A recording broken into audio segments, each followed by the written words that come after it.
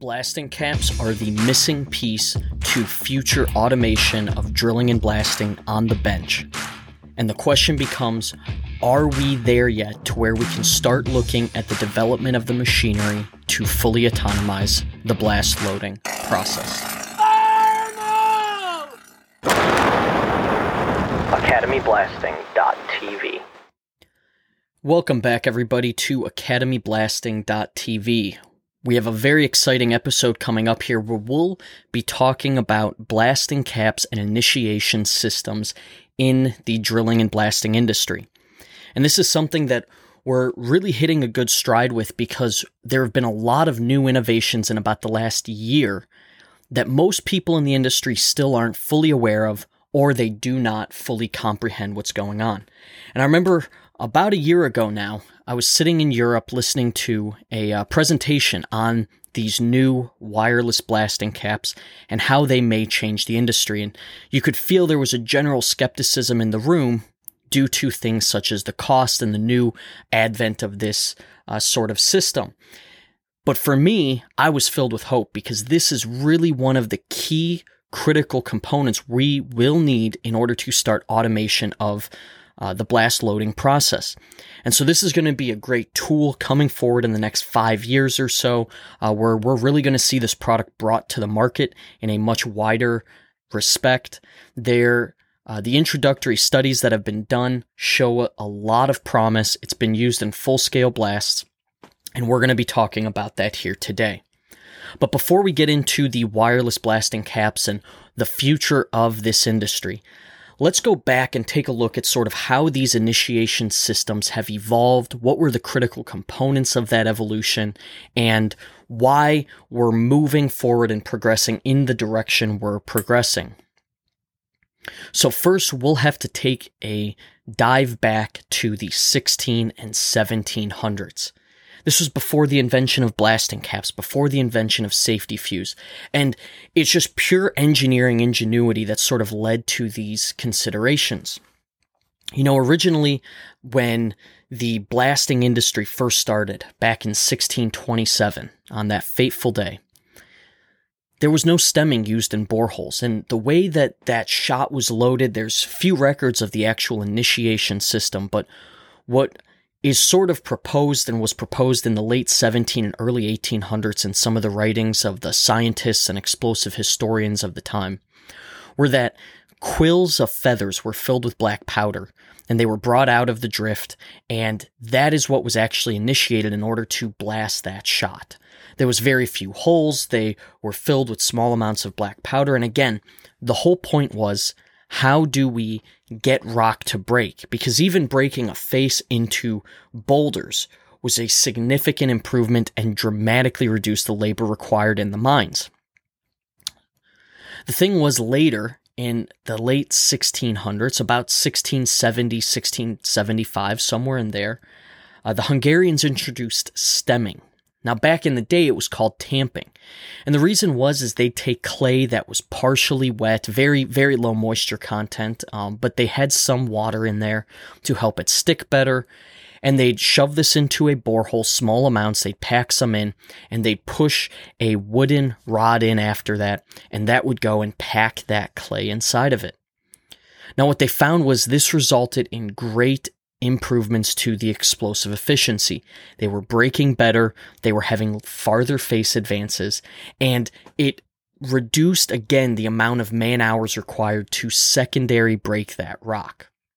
You have to think, this was still the time of manual labor in the mining industry. So this stemming came about, and it faced a new challenge in that how do we go about actually then getting that explosive beyond this stemming zone to ignite? There was a couple ways that this was approached. The same as before with the feather filled with black powder, which was ignited and burned into the borehole was used. They also used straw, and they'd take straw, they'd fill that with black powder, they'd put that into the borehole, and now it gave them a channel through that stemming zone. There was some reports even in later times of people using things like bamboo and filling bamboo shoots with black powder, and that would create a channel that black powder could be confined and burned through to actually get through that stemming zone. But what became the most widely used system was actually known as a pricker. And what this was is you can think of a long metal rod, and when they'd load the charge, they'd fill their portion of the borehole with black powder to the point that it was sufficiently filled for their blast design. They'd take this pricker, they'd put that down all the way into that black powder. They would then fill the tamping, and when they were filling it, you have to understand, they were packing partially wet, pretty dry, but partially wet clay into that borehole. And they'd pack this together, and after they were done stemming that hole, they'd remove that pricker, and by removing that pricker, they'd leave a channelway through the stemming. Especially on surface, this was extremely effective because the boreholes were vertical or mostly vertical. And then they could go in there and they'd pour black powder into that, and they'd gently pack black powder through that stemming zone. So they'd have a constant charge of small diameter black powder that would burn all the way down into the borehole. And this lasted for over 200 years, these sort of systems of bringing the black powder through the stemming zone. Until in 1831, William Bickford invented the safety fuse. This was a major revolution because you have to think, before this, the way to ignite that black powder was a person would actually have to ignite it, and then they'd have to run and get behind cover a short distance from the blast. Well, with the invention of safety fuse, blasters now knew what time they had to basically get out of the way, right? So the way this worked is you'd have boreholes loaded. We can think of an underground face. We have boreholes, and we have this safety fuse now going through that stemming or tamping zone to that black powder charge. And that safety fuse had a set and known burn rate, let's say 30 seconds per foot. And what this would allow to happen is blasters could bring out multiple strands of this safety fuse from every hole, tie that into a block of safety fuse. So let's say we have 5 holes tied into one single strand of safety fuse, and maybe we have 3 groups of that, and those 3 strands of safety fuse that are left are tied together into one. A blaster could ignite that and have sufficient time to get out of the way, knowing how long they had to get out of the danger zone. This dramatically reduced injuries in the blasting industry, and that's why it was termed safety fuse. Now, safety fuse is still used in some places today, even in the United States, Canada, places like that. We see safety fuse used to sometimes initiate shots underground, but it has sort of fell by the wayside as new initiation systems have come out. But the switch from that black powder to the safety fuse was, in all intents and purposes, a function of safety. Well, safety fuse worked great, except eventually we switched to nitroglycerin-based explosives. And this came actually in the form of pure nitroglycerin. They used to take nitroglycerin, put it in glass vials and jars, glass, you can think of like a mason jar. And they'd put liquid nitroglycerin, they'd lower that into the borehole. Now that was very dangerous in itself, but the safety fuse had problems reliably igniting nitroglycerin-based explosives. And we'll use that term nitroglycerin-based explosives to categorize all of the explosives that had nitro bases. This is straight dynamite, gelatinous dynamite, ammonia dynamites, pure nitroglycerin, and all the different other forms of products available in the late 1800s and early 1900s. Now, with this nitroglycerin-based product, a new invention had to be made that could reliably detonate them in every sense and setting. And this is what led Alfred Nobel to invent the blasting cap in 1863.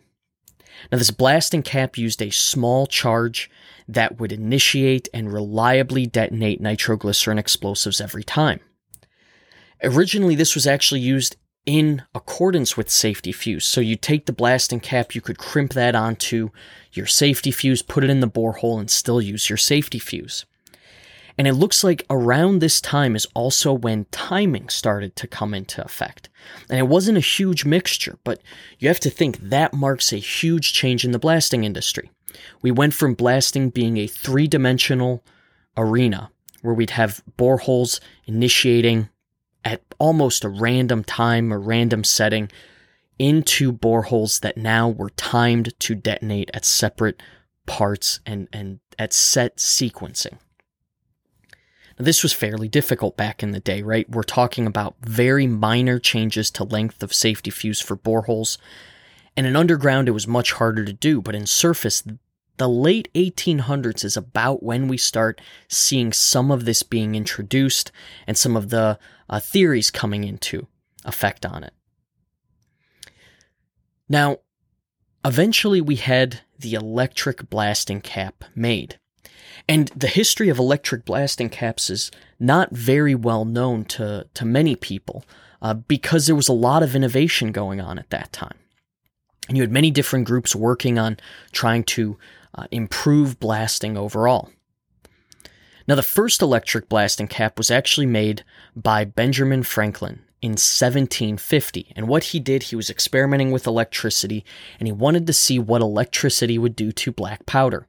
So he took a small amount, some of the reports indicate a gram up to 10 grams of black powder, put it in a paper sack, and he put 2 wires into it. And he put electricity through those wires, and the black powder detonated or deflagrated, right? It combusted.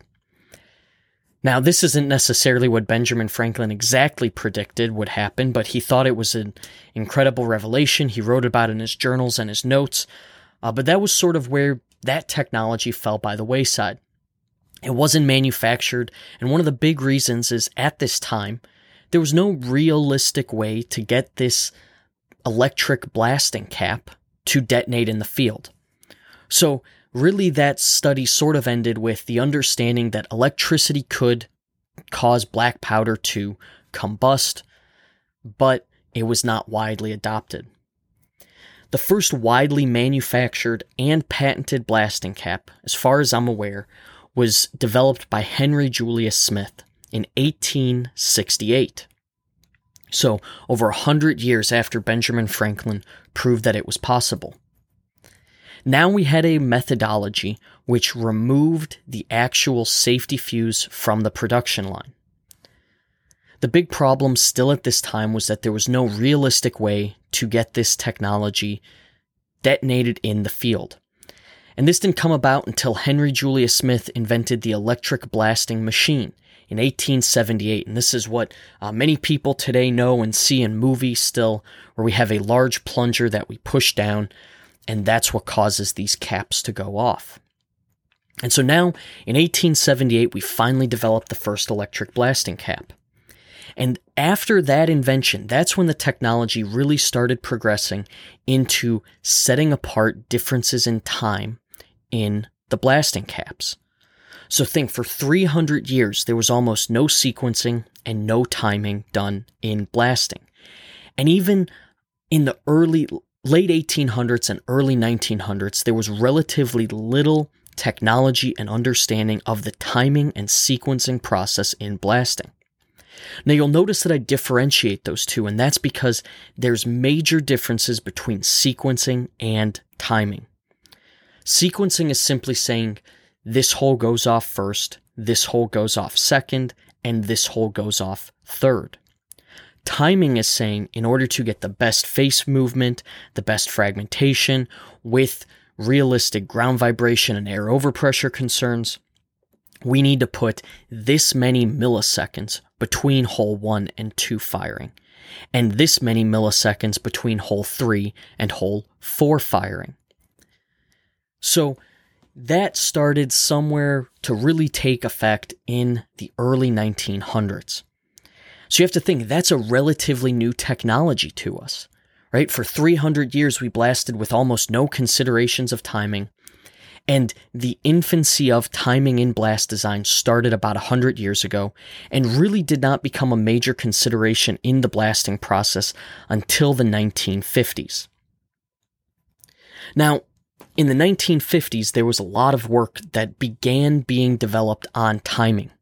You had full-scale studies in places like the Soviet Union because under the Soviet Union's policies, they gave out a tremendous amount of grant funding into a lot of different areas, including mining, because they knew that the natural resources and the extraction of natural resources would be fundamental to their country and their society. On top of that, they also had to keep university professors happily employed with large grant funding because it removed the risk of things like rebellion occurring, which typically started in the universities. So back in this time, they'd take and they do full-scale experiments on blasts. And we'll hear from future speakers about how this was actually done. We have an interview lined up coming in the future on this, where they would actually go about sieving and looking through these entire blasts to get actual fragmentation sizing based on timing. At the same time, the United States and the various powder companies in the U.S. were also working on discovering how to really optimize and begin sequencing and then later timing the blasts for better results of blasting. And this led to the development of what we call the pyrotechnic delay. This was still before non-electric blasting caps, and it started that caps would have set delay periods inside of them. And these were based on the chemical composition or the pyrotechnic composition that would go inside the caps and the length of that composition. And so you'd have these large extruders which would pack and extrude certain lengths of these compounds, and you'd have people that would then cut that to a very finite length and put it into the blasting cap. And we still follow many of those similar procedures today in the manufacturing of these blasting caps, where pyrotechnic delays are based on different compositions and different lengths of compositions for their delay elements. Now we had spacing in time of blasting caps, and we had multiple different blasting caps come to market where we could actually change the timing. Now, this was partially beneficial. Things like the electric blasting cap were partially beneficial to safety, and again, they improved the safety process over that safety fuse because blasters could now get well far away, they could properly safeguard the area, and they had perfect control over the blast, including when they could stop the blast from detonating.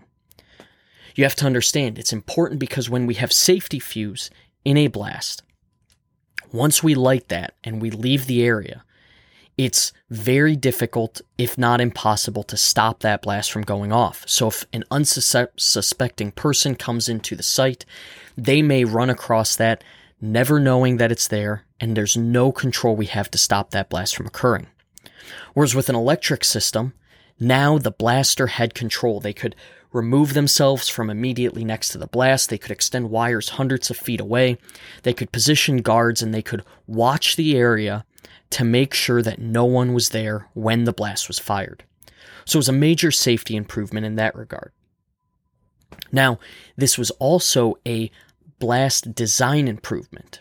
And really what you have to think about is when we improve the blast design, when we get better fragmentation or we have less environmental effects occurring, what we're essentially doing is reducing the total cost for the mine site. And so this is the early days, you could think, of mine-to-mill optimization, introduction of blasting caps to improve fragmentation and reduce secondary crushing costs. Now, in the 1960s, we had a major change occur, and this was when Pier Anders Pearson began to work on the non-electric blasting cap. And this is widely taken over the industry today. What this uses is, you can think of it as a tube, a plastic tube, that inside is filled with an explosive known as HMX, and that HMX is mixed with aluminum. We have very small explosive loads. It's almost like a dust inside of this tube. And so in the vast majority of cases, this tube does not break apart. It stays intact through the entire detonation process. And now we have a system where we have almost like a dust explosion going through this tube, and it can be easily initiated on the surface. Previous to this, we had processes such as detonating cord caps, and the detonating cord cap would actually have a fireball and an explosion on the surface, so it could do things like cause brush to burn. Also, detonating cord, we know, severely reduces the explosive efficiency in commercial blasting explosives. Now, this was okay in the times of dynamite because it didn't really impact dynamite poorly, but by the 1960s, with ANFOs and slurries coming to the marketplace, we knew that detonating cord was causing problems. And what detonating cord would do is it would press the explosive. It would not detonate the explosive, but it would compact it on the sides of the wall. This would reduce explosive efficiency. In small diameter holes, this could actually stop the explosive from firing. And that would be called dead pressing. Now, in larger diameter holes, let's say a 4, 5, 6-inch diameter, in these holes, what we'd see is we'd lose significant amounts of energy in both ANFOs and slurries, water gels or emulsions. And the energy could be 30, 40, 70% reduction from the ideal energy. And with this problem, Pier Anders Pearson then invented that non-electric blasting cap to give blasters a new technique and a new methodology for the initiation of blasts. Now, this non-electric blasting cap also utilized a pyrotechnic delay element. So again, we have a chemical composition inside of the blasting cap. And this led to numerous problems, including cap scatter and cap tolerance limits. We'll be right back with this podcast episode where we'll continue talking about cap scatter, cap tolerance, and the new detonators of today and tomorrow. But before we get to that, I just want to mention, if you want to learn more about initiation systems, we have great courses at academyblasting.com. This is our online course database, which allows you to take at any time courses in explosives engineering. You can log on and within minutes be accessing top quality information from the leading instructors throughout the industry. At academyblasting.com, you'll be able to take courses on your own pace, on your own schedule, at a very low cost, and really start learning what the new innovations in the industry are. When you're completed with a course, you'll get a set certificate that will help you in your career show off your newfound blasting knowledge, and you can put on your resume or your LinkedIn profile. Thanks again for listening, and now let's get back to the show. Now, this cap scatter topic has become a major problem in especially recent years with the pyrotechnic blasting caps. And the way this was first discovered was actually back in the day by a group at Martin Marietta who were testing to see the accuracy for the firing times of blasting caps. After that group, later it went on to Ohio State's Mining Engineering Department led by Dr. Calvin Konya, who will be a future guest on this podcast, and the U.S. Bureau of Mines, who both did independent and concurrent studies on these blasting caps. And what they found was that there was major discrepancies in when the actual cap would fire based on the rated firing time. Now, this sort of intuitively makes sense, right? Because if we have a pyrotechnic composition, and let's say the moisture content is off by a few percent, we know that that can change the burn rate. And when we're talking about milliseconds of burn time, it's pretty evident that there may be problems that occur that could lead to discrepancies of 10, 20, 30 milliseconds. On top of that, that length that the product is being cut to also slightly varies. At that point, even millimeter accuracy, which is difficult to obtain, can cause changes in the delay time of the cap. So it's self-evident that there could potentially be some problems here, and this is what blasters were finding. And this really came to fruition when systems such as the fully activated system came around. And this was a methodology of igniting blasts back in the day that really caused a lot of problems and headaches. What was theorized is that if you put your downhole delay to as long of a time as possible, let's say 2,000 or 5,000 milliseconds, that all of the holes in the entire blast would be initiated on the surface before the bottom downhole delays would go off. Then you would reduce the chance of misfires. And what was found is this system was actually causing misfires through column shifts and cutoffs and reverse order firing of holes. And this was documented on full-scale studies and proven out through some of the research done by the 3 groups mentioned. Because what they found was that the typical blasting cap had a 95% chance of firing plus or minus 10% around the cap. That means 95% of blasting caps that were rated to fire at 1,000 milliseconds would actually fire between 900 and 1,100 milliseconds. So think about that. If we had a 1,000 millisecond delay in the bottom of a hole, and the difference in time between rows was 42 milliseconds, which was a very common standard practice and still in smaller shots is carried around today. Let's say we're blasting out a construction project. That's very similar to what we may still use between rows. Well, your cap scatter was now 100 milliseconds, meaning your third row of holes could fire before your first row ever fired. And this was the major problem with these fully activated systems and why most of the industry went back to partially activated systems when using pyrotechnic delays. You could not overcome the cap scatter in the pyrotechnic delays with some of these systems on large blasts. Now, small blasts where, let's say you're using a 375 millisecond delay, we know there the worst case is that the caps can fire plus or minus 37 milliseconds. So putting a 42 millisecond delay in between rows could overcome that cap scatter and still ensure that your sequencing was correct, but your timing would not necessarily be. And there was a lot of research done on this. Another piece of research that came out was called cap tolerance. And what was found is that as caps aged, the actual rated firing times would increase in general. So a newly manufactured cap that was rated for 1,000 milliseconds, the average cap may fire at 950 milliseconds, plus or minus 100 milliseconds. Whereas a cap that's a year old may fire at 1,050 milliseconds. And this really changed a lot of blast design principles and philosophy on how we properly timed blasts. And it caused a lot of problems and concerns in the industry. And because of this, in the 1980s, a new process of blasting started to be investigated. And this was the electronic blasting cap. Now, the goal of the electronic blasting cap originally was to eliminate this cap scatter and cap tolerance. And so originally what these systems looked to do is use computer chips inside of the cap, along with a capacitor, to fire the actual detonator. And this computer chip could be pre-programmed, and some of the initial systems actually used what's called a piezoelectric crystal.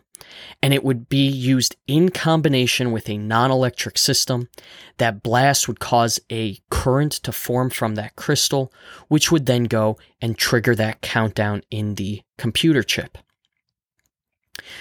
At that time, these systems were difficult and expensive to manufacture. They were very large, and they weren't widely adopted in the industry. But what they did do is they reduced the cap scatter and the cap tolerance to acceptable limits.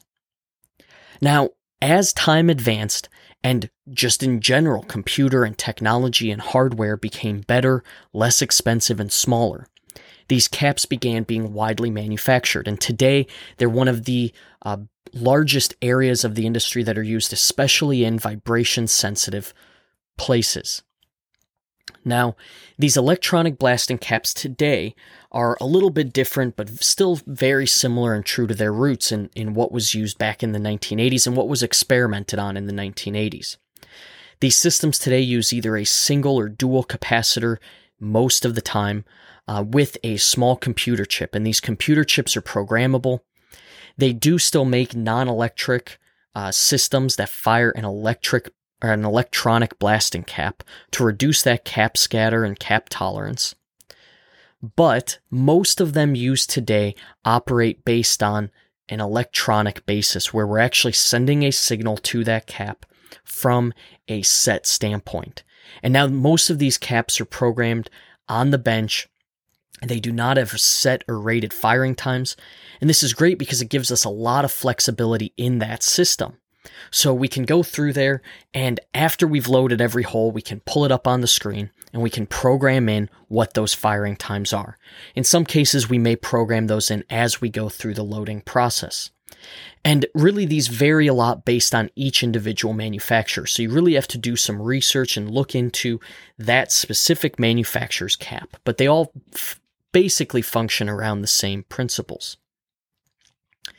Now, there's been a lot of interesting discussions that have taken place with these blasting caps. One of the major advantages of them is that we can check to make sure we have what's known as two-way communication from that cap. And what this means is we can send a signal to that cap, and that cap will respond to us and tell us if we have a continuous line throughout the process. The way you should properly think about this is that this is the same or very similar to checking the resistance of an electric blasting cap. Basically, what we're doing with this is we're checking continuity of that line, because if that line is frayed and shorting, let's say in the emulsion, we won't have that signal transfer properly, and we can be alerted to that. And in some regards, we're checking that computer chip to make sure it's properly functioning as well. This does not guarantee, though, that the electronic blasting caps are good to go. You still can have misfires. For example, this says nothing about if the base charge is actually in the electronic cap. And we know, for example, that in many situations, in a few situations, there have been cases where the cap did not have the explosive charge in it. It just had the capacitors and the computer chip. And so those holes didn't go off. In cases where, let's say, we have a dual capacitor system, we're checking to ensure that one of those capacitors is charging. But in an effort to reduce premature initiations, that capacitor is not necessarily wired into our base primary explosive charge there. And we're not necessarily always checking both of those capacitors. These are better, and the two-way communication gives us more reliable results and reduces the chance of misfire from the base electric detonator. But there's still ways that misfires can occur with this, even when the caps test good. And that's something that's critical to understand, and we've seen situations before where electronic caps have misfired, and they tested good, so people thought that this was some other problem that caused that to occur, such as column shift or something of that nature. But that's not necessarily the case. There's other reasons that the electronics can misfire even when they test good. The major benefit of this, though, is when they test bad, we can pull them out and we can reprime that hole with a separate cap to ensure it goes off and alleviate many, many problems with misfires before that blast has gone off. So it's still a great tool to have in our tool belt. There's also been a lot of discussion with lightning. And we know today that lightning can set off electronic blasting caps just as it can electric, non-electric, and all other sorts of explosives. Lightning can set off primers, it can set off the actual explosive charge, so they're still not safe to use in lightning storms. And just this year, I was at a site that thought that these electronic blasting caps were safe to use in lightning, and this is an important distinction, that there have been premature initiations caused by lightning of the electronic systems. So we still want to make sure we're not out there, we're not around these explosives during lightning. And one of the biggest things that has been brought to light is the 8 millisecond delay rule. And this rule states that how we add charge weights together between boreholes based on the delay period between them. There's a lot of discussion that has centered around, can electronic caps reduce this from 8 milliseconds to 4 or 5 or 3 or some other number because we've gotten rid of the cap scatter? The answer is no. We've done a lot of research on this, especially recently, trying to answer this problem, analyzing hundreds of blasts from all over the world using non-electric and electronic detonators. And the data has come back conclusively to show cap scatter is not a major cause of increased ground vibration when we look at an aggregate of the blast data. If you have cap scatter go the wrong way, one blast may have a problem, but there's enough scatter in there that it does not substantially change it. And we cannot plug in, let's say, a 3 or 5 millisecond delay rule with an electronic into an industry standard equation that uses an 8 millisecond delay. So this doesn't change that delay process. What these caps do in ground vibration is give us the ability to substantially standardize that level of ground vibration. Now, we can then use two tools. The first is a signature hold delay, and a signature hold delay, critical to understand this, does not give you the ground vibration that you will experience from a blast, especially large blasts. There's too many variables in there. What it does is it gives you the timing that you can use between holes or between, we'll call it, detonations of explosive that stands to give you the least amount of ground vibration. We have another tool called linear regression analysis and 95% confidence models, and these can be used with your normal everyday blasting. We can collect data on it from the seismographs that are around the site from your typical normal blasts, and use that to give you an indication for what type of ground vibration you're going to get from the actual blast. So the electronics give us, first off, the ability to be flexible with our time design and meet the actual rhythmic timing sequences from a signature hole analysis that we want to meet in an effort to reduce ground vibration as much as possible. And then we use them in our linear regression analysis and modeling data to standardize that data and be able to more accurately predict what that ground vibration is going to be compared to a pyrotechnic delay element. And that's really where we were at about 2 to 3 years ago. But since then, there's been a lot of innovation occurring in the blasting cap space and the detonator space. And this is with wireless blasting caps. And these are really probably going to be the caps of the future. Today, they're used in more dangerous situations where we wouldn't necessarily want a blaster to have to be loading. For example, let's say we want to do a pillar extraction in an area, or in an underground mine, we have a large stope and we want to blast a pillar or an area that we know has a risk of potentially being somewhat unstable after a nearby blast has occurred. Well, this blast can be preloaded. Wireless detonators can be used there, and they can sleep for, let's say, 5 or 7 days. We can detonate the blast next to it, muck that area out using, let's say, a robotic mucker so we don't have people in danger, and then we can fire that blast in that area to recover more ore. And that's really where these wireless caps are being used now. And so let's talk about how these wireless caps work. First off, they do not have two-way communication. So that means that you cannot talk to them, let's say, and make sure that they are going to properly function. And so the question becomes, is that something that's still important for us in this regard? I'd say there's definitely some concern with it, but as of right now, there's no capabilities of the system to handle that. And this is because of the general functionality of the system. What it has is a receptor, and you set up a large antenna structure at your mine site. And this antenna structure sends low-frequency magnetic waves. And it can send these through the earth, through the rock, soil, dirt. It can send them through air, or it can send them through water. And when it sends these waves, the cap has a receptor that picks up that wave, that magnetic wave at that certain set frequency, and that triggers the cap. Now, it still has many of the regards of an electronic blasting cap, and in fact, they function very similarly with the capacitor system and the computer contained in the wireless blasting cap. But there's no wires, so there's no communication back and forth.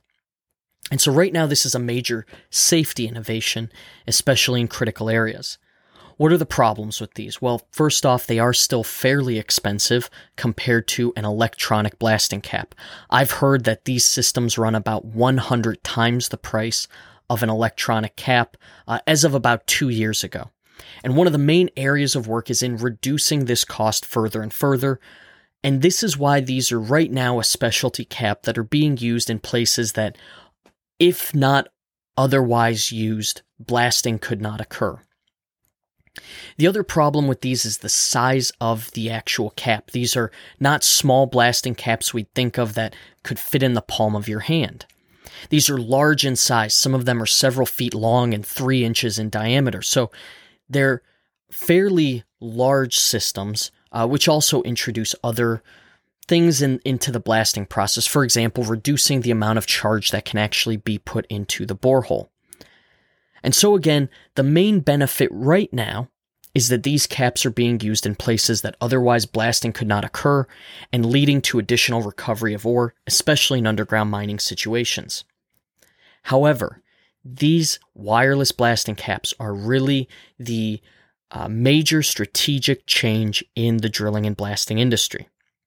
And this is because these wireless blasting caps give us the ability to autonomize blast loading. You have to understand, one of the major problems today in the automation of blasting is that the wires in the blasting caps are difficult to handle. And in order to properly hook those up, you're talking about very advanced robotics and artificial intelligence systems. However, today we're already seeing things like autonomous drilling, right? So we can have a drill drive up to a spot, drill a borehole to a certain depth at a certain angle, retract that drill steel, move to another spot, and drill another hole. We can also use drones after the fact with millimeter accuracy to get where those actual boreholes are positioned. So we're really that far off from thinking about the fact that if we could get rid of wires in the detonators and the blasting process, we couldn't have a system that drives up to that hole that's been drilled by an autonomous drill, surveyed in by a drone that's been flown over from a mine office or an engineering office, and drive up, put a pipe down into that hole, put in a wireless blasting cap, and then load that hole with explosives, especially bulk explosives. I don't think that that's that far away. And so one of the major benefits of these blasting caps, these wireless caps, is the fact that they open the door to automation of the actual loading process. And this is going to be a major strategic change. It's going to improve safety. It's going to improve productivity. Now, in the wireless space, there's a few key things that need to be worked on and are being worked on currently. First off, how do we reduce the cost of the wireless blasting caps? Part of that, too, is just getting them under large-scale manufacturing. Once we start manufacturing them on large scales and large proportions, that cost will be reduced. And as the technological innovations come through, that cost will also be reduced. The second is reduction in size. And again, this shouldn't be something that scares us because we saw in the 1980s the electronic blasting caps were also much larger in size than they are today. And there's likely processes and systems that will be employed in order to reduce the size. There's also things that may be done in the blast design. For example, let's say we're on a surface bench. Well, what happens if we subdrill deeper? Well, we know how subdrill works. It changes the tension zone in the face for that blast. So if we subdrilled, let's say 3 feet deeper to put this larger cap in, we could still get the same amount of explosive without significantly degrading the floor. Because we know after a blast, we know very well how subdrill works. We don't have mass breakage of the floor of a shot. We really only get that breakage up until the grade that we're already at. And this is because the way a blast works, we have radial fracturing that occurs followed by flexural failure. And that flexural failure is the major breakage mechanism in a blast. That's that forward push and bending of the blast that we see from a good shot. The radial fracturing will put some fractures into the floor, but these are often filled with things like dust and fines, and you typically don't see them. Think about the last time you were at a mine site or a construction project, looked down, and you saw major breakage all across the pit. It's not something you normally see. So if we can do that, we can now accommodate this larger cap. And as the technology progresses and these caps become smaller, we can then reduce that total size and eventually likely get to the place where we do not have these large, long systems. Finally, another thing that's being worked on and looked into is it possible to have two-way communication? And this will likely come as the technology progresses on sending and transferring these magnetic waves, what type of systems we can have that process them, and as we move forward, that may be a possibility down the road. But still, is that something that's of critical importance to us in the blasting process? And that's going to be one of the major questions that we're going to have to answer over the next 5 to 10 years here as these technologies progress. The major thing that has to be considered if wireless blasting caps will take over is, can we replace the incredible knowledge of our blasters in the field to deal with geologic scenarios? This is going to be the key question, and this is why I say I don't think we'll ever fully get rid of blasters. I think in certain situations, let's say you're in a large copper pit in the western United States, there we may see automation of drilling and of loading, and it's likely to happen because we can standardize a lot of the systems, and we're not typically varying the load in each borehole. But what about in a construction project? Are we going to see there the ability to bring in these autonomous systems? Will they be able to communicate with the drills and accurately pick up the geologic conditions?